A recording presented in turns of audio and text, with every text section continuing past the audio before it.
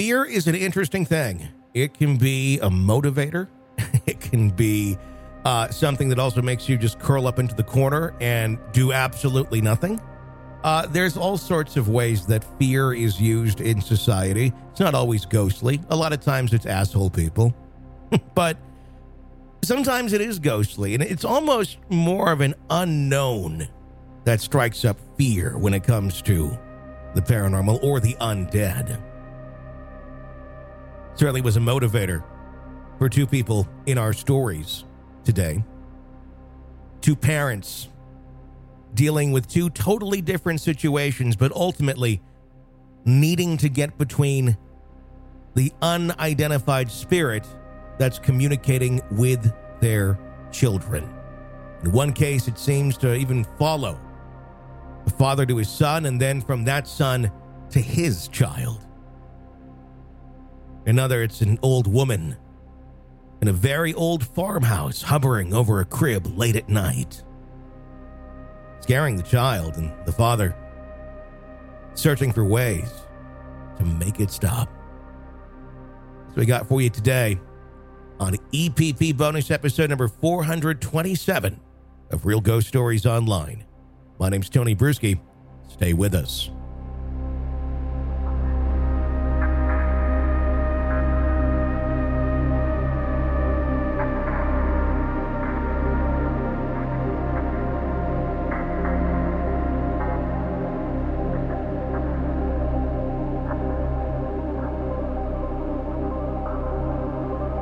It's one thing when we as adults experience something scary. Maybe a ghost, maybe something even darker. But it's one thing when it's focusing its attention on us, the adult. It's a whole other thing when it starts focusing its intention and even telling you its intention to keep a better eye on your children. That is, it wants to keep a better eye on your children and wants to go interact with them, so you better watch out. What do? How do you stop something like that from happening? That's what one father has the dilemma of in our next story. Take a listen.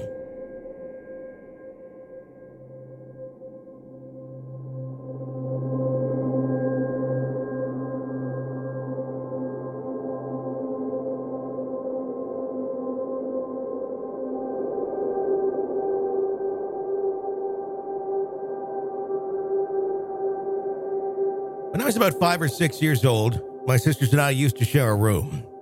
Most nights, my older sister and I would see two distinct figures. She would see a lady in white standing in the doorway directly in front of my bed. I would see a man with red eyes, or at least I thought it was a man, as all I could see were red eyes. Here, my sister could see the lady. She never said or spoke of her. She just stood there getting closer every night. While I, on the other hand, would see a pair of bright red eyes staring at me from the closet. A disembodied masculine voice would whisper,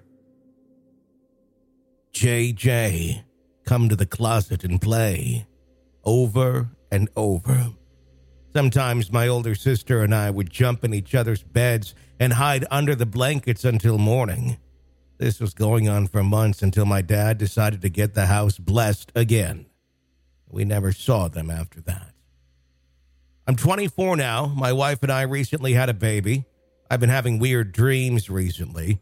They'd always start with me standing in my son's room, staring at the closet, and the familiar set of red eyes stare back at me.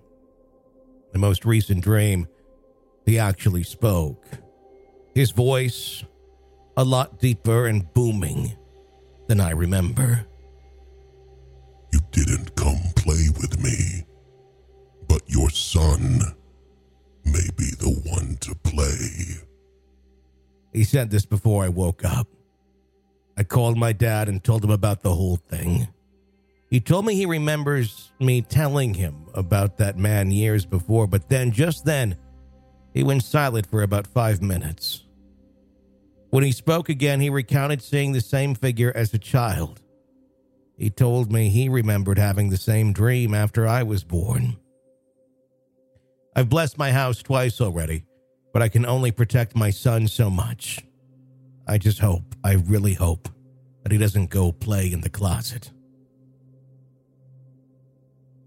Since my separation from the Navy 3 years ago now, I've been working part-time doing security at the local bars and clubs. I recently just finished my last 2 days, thankfully, because I now have more time to spend with my 5-month-old son and wife without feeling drained from working 6 to 7 days a week. Don't ask how I did it, I don't know. A few months back, I was working at one of the aforementioned local bars. It so happened to be one of my more favorable spots to work. Good food, decent pay, all around amazing people. There are hardly any fights, and my job mostly consists of escorting, throwing people out when they're too blitzed, or kicking out sailors after curfew. Well, was having a good time, chatting with drunken customers. Then my wife calls me, and I think that's weird.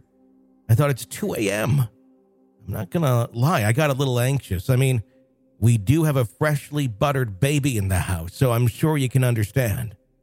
She told me she couldn't sleep because of a nightmare. I finally let my breath go. I told her I couldn't talk too much on the clock, so I told her to message me. We began texting each other, and I asked about her nightmare. I wish I hadn't. She began to describe the reoccurring nightmare beginning with her sleeping alone in our room. She wakes up to a man sitting on our bed. Frozen in fear, she can't say anything, but he begins to speak. For a long time I've been watching you, and I want your baby. When he finally turns to her, she can only make out a pair of red eyes. I then asked what his voice sounded like, and she said his voice was so deep it didn't sound like something that could come from a human. She continued to tell me the rest. He then walks into my son's room, grabs him, and then disappears. She's been having that dream around the same time that I was having mine. It's been months since either of us have dreamt about him, although recently my closets now have a very heavy and dark feeling to this day. Like he's just waiting for that day to strike. Fast forward to now, we introduced the new year. Things were feeling pretty light until 2 nights ago. My wife began talking in her sleep at around 3 a.m. Normally, I don't wake up until 4. As that's when my son decides to be an ass and want to play with me. She kept saying, no, don't take him. He's not yours. I began feeling that sense of dread and malice from my dreams about the red-eyed man in the closet. Same as when I was you, and still the same now. I jumped up, scaring my wife, running to my son's room, only to find the room a lot darker than usual, even with the blinds open and his nightlight on. The worst part, the absolute thing that filled me with fear, rage, and confusion, was that his closet was wide open. A 5-month-old infant cannot climb out of their crib and open 2 heavy fucking doors. We're going to pause the preview portion of this week's EPP bonus episode. Find out more about what happens as this seemingly cursed thing continues to follow father to son, son to his child, and then a second story about a father that fears for the safety of his son. He discovers the spirit of an old woman hovering over his crib late at night. It's a good one. You want to hear it, become an extra podcast person. You can sign up one of 3 ways. Apple Podcasts. You can now sign up right there. Get an EPP subscription right there on Apple Podcasts. Even get 3 days free. Yes, check that out. It's a way to check out the EPP programs and all the bonus extra content we got for you. And then subscribe. And also, patreon.com/realghoststories. Go check it out there. Get access to all the bonus episodes, advanced episodes, everything commercial free on all these platforms, by the way. Also, our website, ghostpodcast.com. Get all the content right there directly through the website. So, Apple Podcasts, patreon.com/realghoststories, or ghostpodcast.com to sign up. Get access to all the bonus content, all of it commercial free, and help keep Real Ghost Stories online here on the air. Until next time, I'm Tony Bruschi. Thanks for listening.